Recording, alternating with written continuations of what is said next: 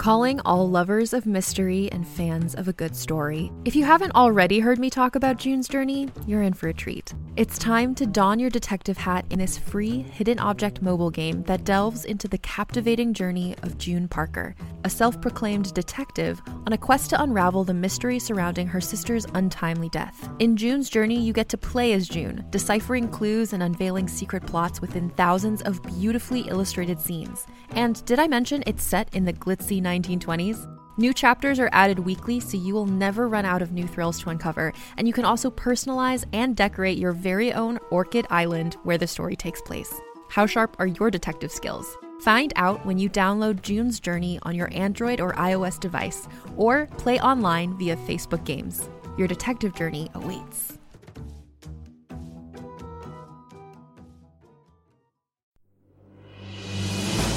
Welcome to the serialized audiobook Nocturnal by #1 New York Times best-selling author Scott Sigler, performed by Phil Gigante.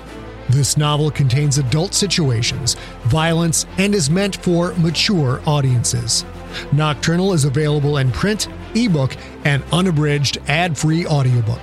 For links to purchase any version, visit scottsigler.com/nocturnal. Chapter 54.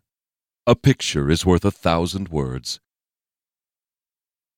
Rex Deprovdichuk sat in his living room. The TV played an infomercial, something about speed reading. Roberta wasn't moving. She was never going to move again. Rex didn't have to worry about her anymore. Or Oscar Woody. Or Jay Pilar. Rex drew. He drew Alex Panos. He drew Isaac Moses. Rex didn't know how it worked, but he didn't have to. Oscar and Jay were dead. Isaac and Alex would be next. He'd skipped school again. He wasn't ever going back. Rex drew. Chapter 55. An Offer Aggie Can't Refuse. Hands shook Aggie James awake. He was old, recovering from addiction, hadn't slept worth a crap in days, but there was no grogginess, no confusion. He knew exactly where he was. He knew what the hands meant. The masked men had come for him. Aggie jerked upright, his threadbare blanket flying away, his hands waving about in total panic without direction or purpose. He started to scream, but only managed to take in a big breath before a hand smacked him in the face. Smacked him hard, snapping his head back as he fell to his ass. The room spun. His face stung like someone had pressed a hot iron against it. He blinked a few times, feet automatically pushing him away, sliding his butt across the floor until his back hit the white wall. A flash of pink fabric with white spots, a hand clamping on the back of his head, another across his mouth. He smelled household cleaners and faded smoke. In an instant, he registered her raw power. Her hands were steel skeletons covered with warm flesh, hands that could snap his neck with no effort at all. Aggie stopped struggling. He stared at the old woman who held his head tight. "You be quiet," Hillary whispered. A pink scarf with white polka dots covered her thin gray hair. The scarf's tied ends dangled below her chin. So many wrinkles on that face. Aggie thought about striking out, but she held him so hard he couldn't move his head, couldn't even open his mouth. "You be quiet. I can kill you easy peasy, you understand?" "Mm-hmm," Aggie said. "Good," she said. "Tomorrow night we come for the Chinaman." She turned his head so he could see the Chinaman, who was sound asleep. "I let you go now," she said. "You make any trouble for me, they will take you instead. Understand?" "Mm-hmm," Aggie said. She let go of his head, but her face stayed close to his. "After the Ouviers come for the Chinaman, I will come for you. I will show you what happens if you do not do what I ask." Aggie shivered, both in fear and in hope. You You mean maybe I don't die? Hillary nodded. Maybe. If you do what I say. Aggie nodded violently. Anything, he whispered. Anything you want. What do I gotta do? She stood and stared down at him. You help save the life of a king, she said. You do this. Maybe you live. She walked away. Aggie couldn't stop shivering. He'd resigned himself to a brutal end where those freakish masked men dragged him out of the cell. But now, her words allowed a sliver of hope to pierce his soul. He gently fingered his jaw. It was already swelling. Maybe he could get out of this insane dungeon. Maybe he could live. All he had to do was help save a king. Chapter 56. B&B, B&P Trade Notes. Pookie watched Brian shovel a forkful of chocolate chip pancakes into his mouth. Before even chewing, syrup still dripping from his beard, Brian also crammed in 2 full strips of bacon. Yeah, Brian, Pookie said. Now I see why a hot piece of ass like Robin Hudson can't stay away from you. It's the charm. For you, Brian said, chewing with his mouth open. And dirty talk, too. You're the total package, Clouser. Brian grabbed a piece of toast with his right hand, smashed it into a ball, and shoved the whole thing into his mouth. So sexy, Pookie said. Are you still sick? Brian nodded, then shook his head. He took a big sip of coffee to wash down the obscenely huge mouthful of food. I still hurt all over, but not as bad, he said after a big swallow. I'm not feverish anymore. I think I'm over it, whatever it is. Man, I'm so hungry. Eat all you want, little fella, as long as you don't hurl on me.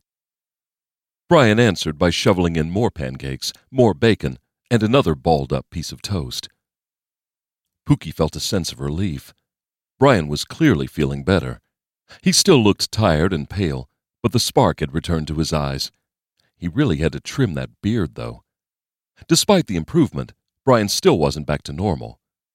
Pookie wondered if normal was something Brian could ever be again. Hell, had he ever been normal? Still, an alert Brian was the Brian that Pookie needed. The case wasn't going to solve itself. Pookie heard the roar of a motorcycle engine approaching. The sound lowered to a gurgle as a purple Harley pulled up outside.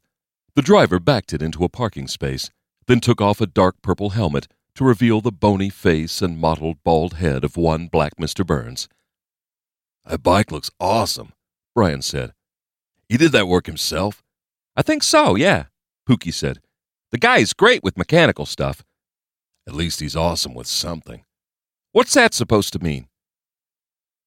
Brian slathered red jelly on a piece of toast and shrugged. You and he went through the same shit. I don't see you driving a desk. The comment pissed Pookie off and also stirred up his guilty feelings. Brian was being dismissive of a friend and former partner. That made Brian a dick. Pookie was probably an even bigger dick, because as much as he hated to admit it, sometimes he felt the same way about John. The guy got shot, Pookie said. So did you, Brian said. You're out there every day walking the line. Pookie didn't really have an answer for that. What the fuck do you want the man to do, Brian? If he could be out there, he'd be out there. Brian shrugged again, ate half the toast. He's drawing the same salary as you, he said as he chewed. Same salary as me. Yeah, because he earned it, Pookie said. Here he comes, so shut up about this, you got it? Brian crammed the rest of the toast in his mouth and nodded. John's dark purple motorcycle jacket matched his helmet. Both items looked fresh off the rack, but Pookie knew John had bought them about 4 years ago. John started to slide into the booth next to Brian, but Pookie stopped him. Hold on there, B&B. I think you should sit on this side with me. Brian is getting his grub on. John looked at the 3 empty plates of food, as well as the crumbs dangling from Brian's fuzzy beard. I guess so. Pookie slid over as his former partner slid in. John's gaze flicked to all corners of the diner, lingered over every patron in the place. Even here, even with 2 other cops, the guy couldn't relax. "And keep your hands off the table," Pookie said. "I can't hold Brian responsible if he eats them." "Fuck you," said a chewing Brian. John took a deep breath and calmed himself. He closed his eyes for a moment. When he opened them, he ignored the restaurant and focused only on Brian and Pookie.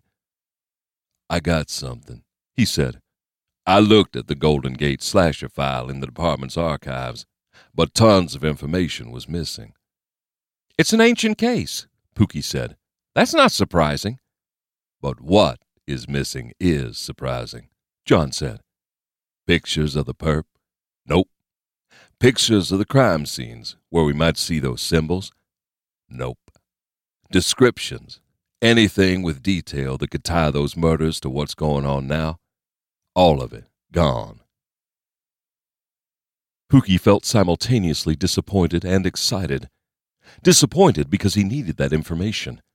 Excited because, just like the missing symbols in the database, this was more evidence of a strategic cover-up. Brian started to talk, but the words caught in his throat along with his last piece of toast. He gulped coffee, then continued. "Why just take parts? Why not just chuck the whole case file and be done with it?" John's eyes narrowed, and a smile tilted up the left corner of his mouth. For a moment, Pookie saw a flash of the whip-smart inspector that Black Mr. Burns used to be. "Because if the whole file was gone, someone might notice," John said. "Remove the entire file for one of the biggest cases ever? Once someone realizes it's gone, questions get asked." Pookie reached over to the sugar bin. He started piling packets, balancing the little rectangles of stuffed white paper. "What about cause of death? That article Mr. Biznash showed us said witnesses saw the slasher was killed with an arrow. But in the same article, Francis Parkmeyer claimed it was suicide." John nodded. "The autopsy report also said suicide, signed by the Silver Eagle himself, although I'm guessing he wasn't silver 30 years ago." Pookie thought back to Baldwin Metz making a rare appearance in the field to process the body of Father Paul Maloney. "It gets better," John said. "Guess who else was on the slasher task force with Parkmeyer? Polyester Rich Verdi and Amy Zhao." Pookie looked at Brian, who nodded knowingly. Connections were coming together. Zhao, Verdi, Metz, all connected to a case involving the symbols some 30 years ago. "Zhao and Verdi," Pookie said. "Were they inspectors at the time?" "Both were just newbies," John said. "From what I could gather, Zhao was basically a glorified gopher on the case. But get a load of this. 6 months after they find the slasher's body, she gets promoted to inspector. She was the youngest person ever to be promoted to that rank, a record that she still holds." Brian shook his head. "Wait a minute. You're saying you think she did something during the slasher case that got her the promotion?" "Maybe," John said. "Hard to tell with all the information that's missing, but the timing fits. Now here's the really messed up part. You also asked me to look into the Chronicle's archives on the case. I did, and I didn't find anything." "Wow," Brian said. "You really knocked that one out of the park, John." Pookie glared at Brian, but John didn't seem to catch the sarcasm. "It's not that I didn't find anything. There was nothing to find," John said. "There should have been all kinds of stuff. All the back issues that covered the slasher turning up dead, they're gone. Hard copy, microfiche, scans, electronic copies of the stories. Anything to do with that case is nowhere to be found. And before you ask if the Cron archive is missing a lot from that time period, it isn't. Just like with the slasher case files, the removal is targeted and specific. I also checked the library's archive and found exactly the same thing. On top of that, I tried to find info on that gangster killing the fortune teller showed you. That's missing as well, from both places." Pookie leaned back. The SFPD files, the Cron archives, the library. This wasn't just keeping something quiet. It was an effort to wipe history clean of anything involving the symbols. "Doesn't make sense," he said. "The slasher was a serial killer. Mr. Biznass says the symbol was found with the slasher. Now it looks like we have a new serial killer that's also using the symbol. Why would anyone cover up clues that could help stop a goddamn serial killer?" No one answered. Brian looked at Pookie's plate, then at Pookie, then raised his eyebrows.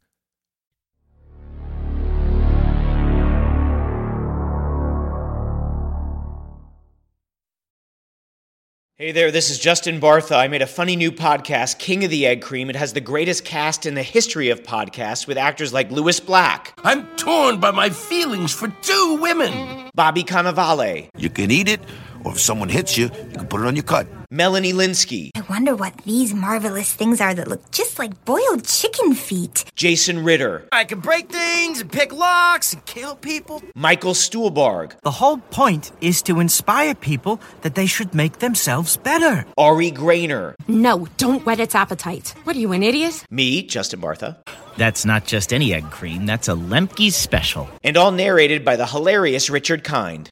This is the story of Harry Dalowitz and how he rose from nothing to become New York's King of the Egg Cream.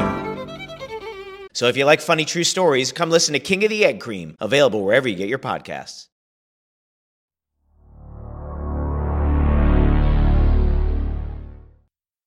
Pookie slid the half-eaten plate of scrambled eggs across the table. "Go crazy, Mr. Piggerson." Pookie's cell phone rang.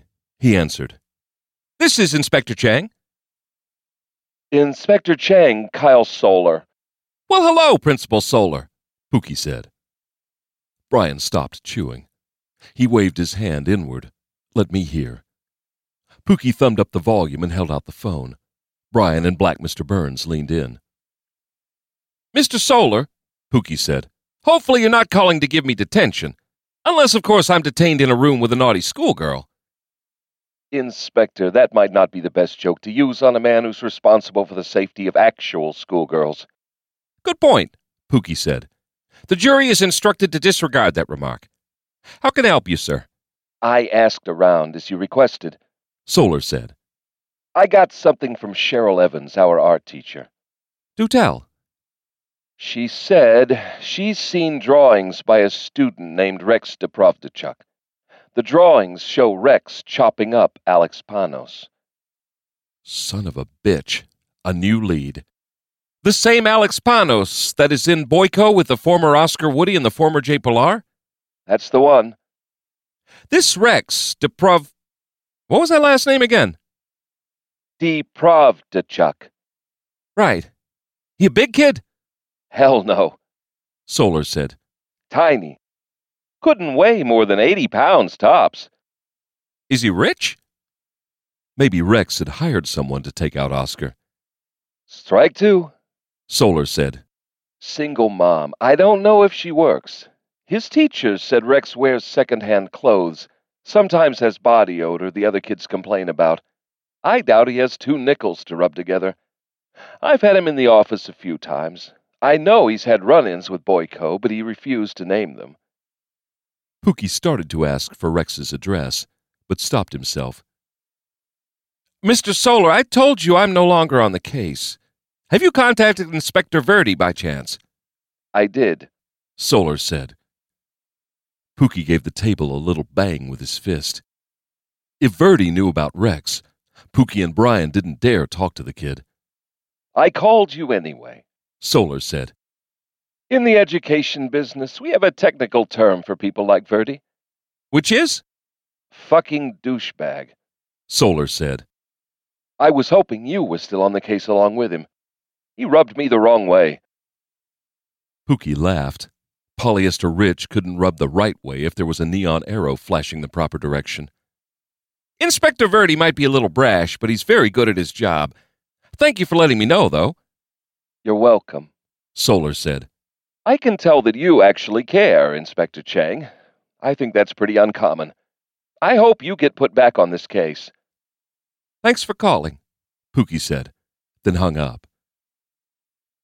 Brian's eyes narrowed in annoyance.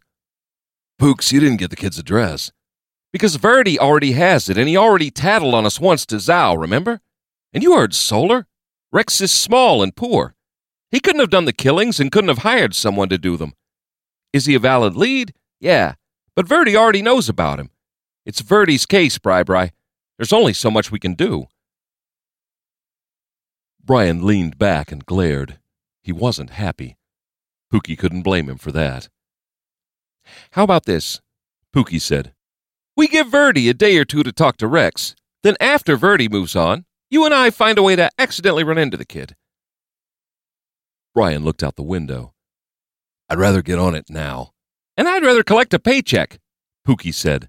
The chief of police told us to stay clear, Terminator. Unless you want to end up out of a job, we need to play the hand we've been dealt. Brian paused, then nodded. Pookie tried to relax. The better Brian felt, the more stubborn he would become. Pretty soon, Pookie wouldn't be able to talk him out of following his instincts. Terminator wasn't the only one feeling frustrated. The cover-up involved murderers. At least 2 kids were already dead. If Zhao hadn't been playing these games, would those kids be alive? And whatever was going on, Verdi was neck-deep in it. Verdi, who knew about the case's only remaining lead. Pookie started making a new stack of sugar packets. All he could do now was wait. Wait and hope that Rich Verdi wasn't covering up for a psycho. Chapter 57. Verdi and the Birdman. Rich Verdi got out of the car, then brushed some lint off the sleeve of his blue suit. He shut the door and waited for Birdman to get out. He was always waiting for Birdman. The kid moved in slow motion. This was what the Force was coming to. Kid had hair like a dirty mop. He wore sloppy clothes. He had a goddamned gold tooth, for the love of Christ. Bobby Pigeon looked like a pimp on a 4-day bender. Birdman, come on, move it. Bobby nodded. Even his nod was slow. I'm coming, boss. They started up Pacific toward the Dubrovnichuk's house. Verdi had parked a block away, at the corner of Wayne Place. Sometimes walking up to a perp's place gave you more options, was less conspicuous. Subtlety, calmness, keeping things as quiet as possible. That was how the job got done. Solar's call had come out of the blue. Pookie had developed that source. Rich would have done the same thing, of course, but it still chapped his ass that Pookie's work had produced a lead. Not that the lead mattered. This was nothing more than a coincidence. The Boyko kids were assholes, beating up on anyone they could. Rex Dubrovnichuk got his ass kicked a few times, so what? Nowadays, everyone wanted to raise kids in a goddamn airlock, protected from anything and everything. Everyone gets a goddamn trophy. When Rich had been a kid, you either learned to fight back or you ate the shit sandwich you were served. So the kid had drawn mean pictures about Boyko members, so what? It had nothing to do with the killings. He knew it, Zhao knew it, but Zhao still wanted to dot the I's and cross the T's. Whatever Amy Zhao wanted, if it was in Rich's power to give, Amy Zhao got. Richo, Birdman said. Riddle me something, brother. Seems to me we're kind of half-assed in this case. Why'd we get it anyway? Terminator and Pookzilla are grade A prime, man. We're not. Birdman shrugged. I'm game, dog, don't get me wrong, but this is some high-profile shiz. I'm kind of new for that, you know? You're fine, I'll carry you. Just watch and learn, son. You didn't answer the question, Birdman said. Why us? And I know I'm just tagging along, so more accurately, why you? Rich wasn't going to share that answer. Zhao could when the time was right. Verdi hoped Birdman would work out, because they needed some new blood. That was why Zhao had partnered them up. Bobby was a good cop, but he clearly didn't believe in strict interpretations of the letter of the law. When it came to Marie's children, to the symbols, what mattered was how a cop would interpret the gray areas. Clouser and Chang were too goddamn goody-goody to play ball, but hopefully Bobby could be more realistic about how the world truly worked. Rich focused on the task at hand. It was the little things that got a cop killed, like routine traffic stops, or just talking to the wrong person at the wrong time. In this line of work, survival meant assuming that everyone who saw you wanted you dead. He approached the Dubrovnichuk place. A few people, mostly Chinese, mostly old, moved along the sidewalks. Verdi angled around an old lady that had to be 90. Her steps were so tiny she looked like a bobble-headed stop-action character. This was the Chinatown for the locals, not the Chinatown for the tourists. Many windows were open, filled with shirts and pants drying on hangers or dangling from improvised clotheslines. Some store signs were mostly in Mandarin, with a little bit of English beneath, while others had no English at all.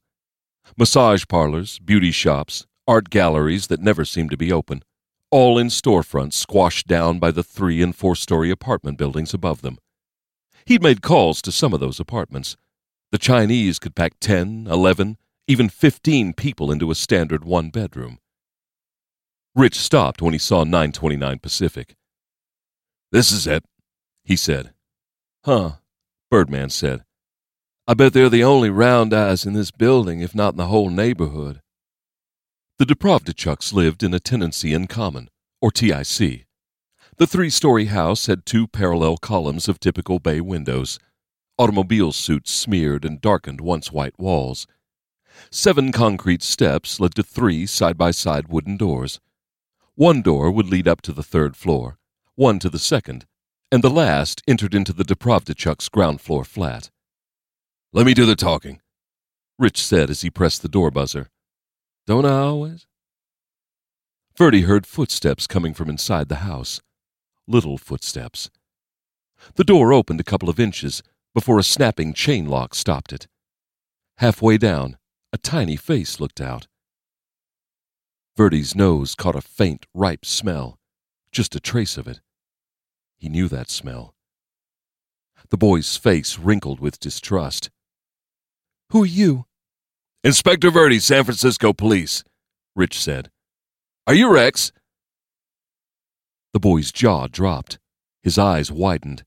He slammed the door shut so hard the wood rattled and the glass cracked. The slam made the air swirl, and another whiff of that odor tickled Rich's nose. He recognized it.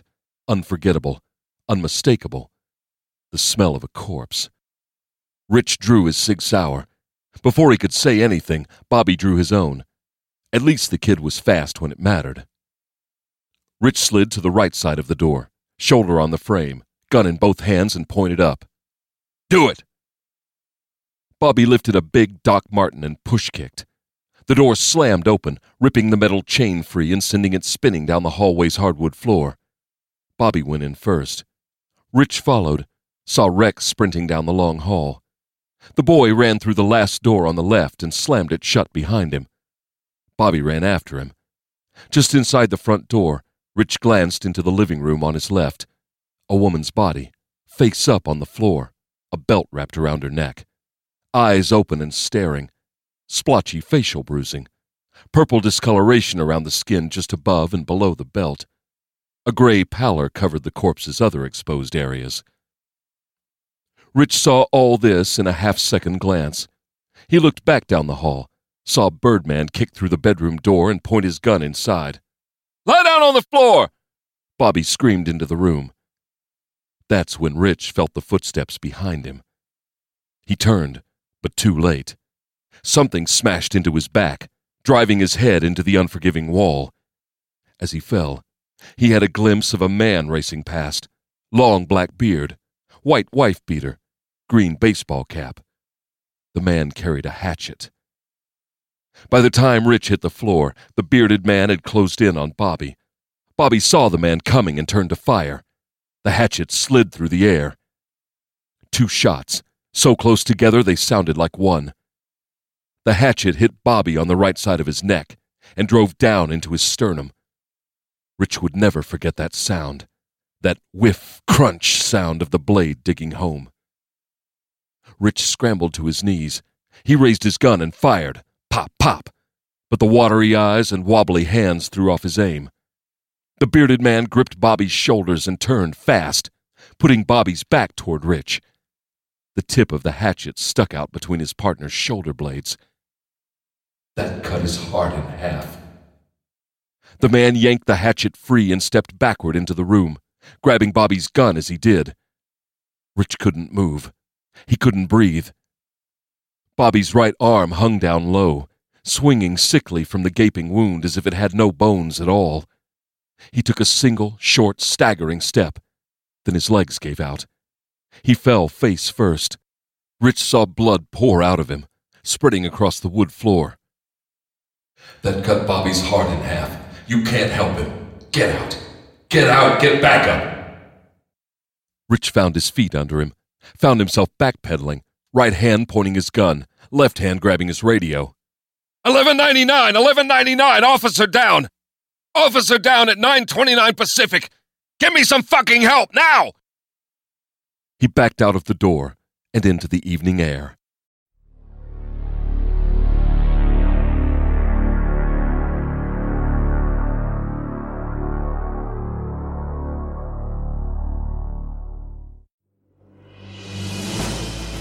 You have been listening to Nocturnal by Scott Sigler, performed by Phil Gigante, produced by Empty Set Entertainment.